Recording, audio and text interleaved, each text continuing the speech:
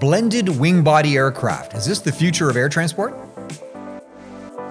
Today's episode is brought to you by Engineering.com, a globally trusted source for engineering content. Check out this and many other exclusive videos for the engineering professional found only on Engineering.com TV today. In aviation, higher performance is always boiled down to two factors: power and structures, particularly the aerodynamic form of airframes. And in airframes, the typical way to work that problem is to develop wings that produce maximum lift with minimum drag and fuselages that enclose the desired payload, again with minimum drag. Now, most aircraft today stick with the formula of a century ago: a cylindrical fuselage suspended by wings for lift. But what if the wing and fuselage could be incorporated into a single shape?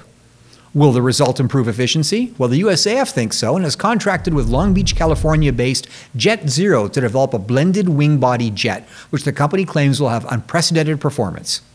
Compared to conventional tube and wing designs, the blended wing body is expected to reduce aerodynamic drag by at least 30% with additional lift.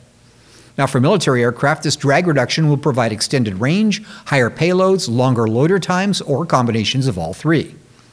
Logistics are crucial in military operations, and the implications for the strategic airlift component of USAF operations are obvious, but the Air Force notes that the technology offers the same benefits for commercial aircraft.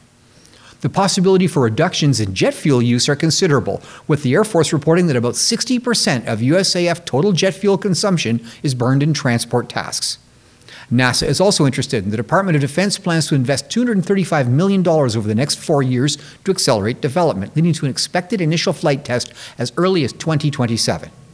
The Blended Wing Body program is a collaboration between the Department of the Air Force, NASA, and the Defense Innovation Unit, as well as the DoD's Office of Strategic Capital. Now, the concept is not new. At the end of World War II, the USAF contracted Northrop to build large flying wing bombers, which promised similar performance advantages over conventional aircraft, and the current B-2 bomber fleet also does away with the fuselage, although in the latter case, the primary motivation is low radar observability. And over a decade ago, both NASA and Boeing flew drone blended wing body demonstrators of possible commercial transports. And the other large commercial airframer, Airbus, is also working on the concept. For future commercial airliners, the concept of a blended wing body is intriguing. Scaling the conventional tube and wing designs to carry large numbers of passengers results in a very large aircraft like the Airbus A380. But if the fuselage is also the wing, it's possible to create very large interior volumes for a given maximum payload. This could result in future airliners being weight limited rather than volume limited, resulting in significantly more passenger room. Would you like to fly business class for the price of an economy class ticket? Blended wing body technology might be the answer. Well, that's it for today's audio version of This Week in Engineering, brought to you by Engineering.com.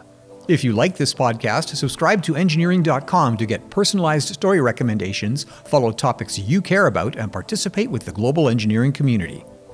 You can also watch this podcast as a video along with our other exclusive series only on Engineering.com TV. Thanks for tuning in.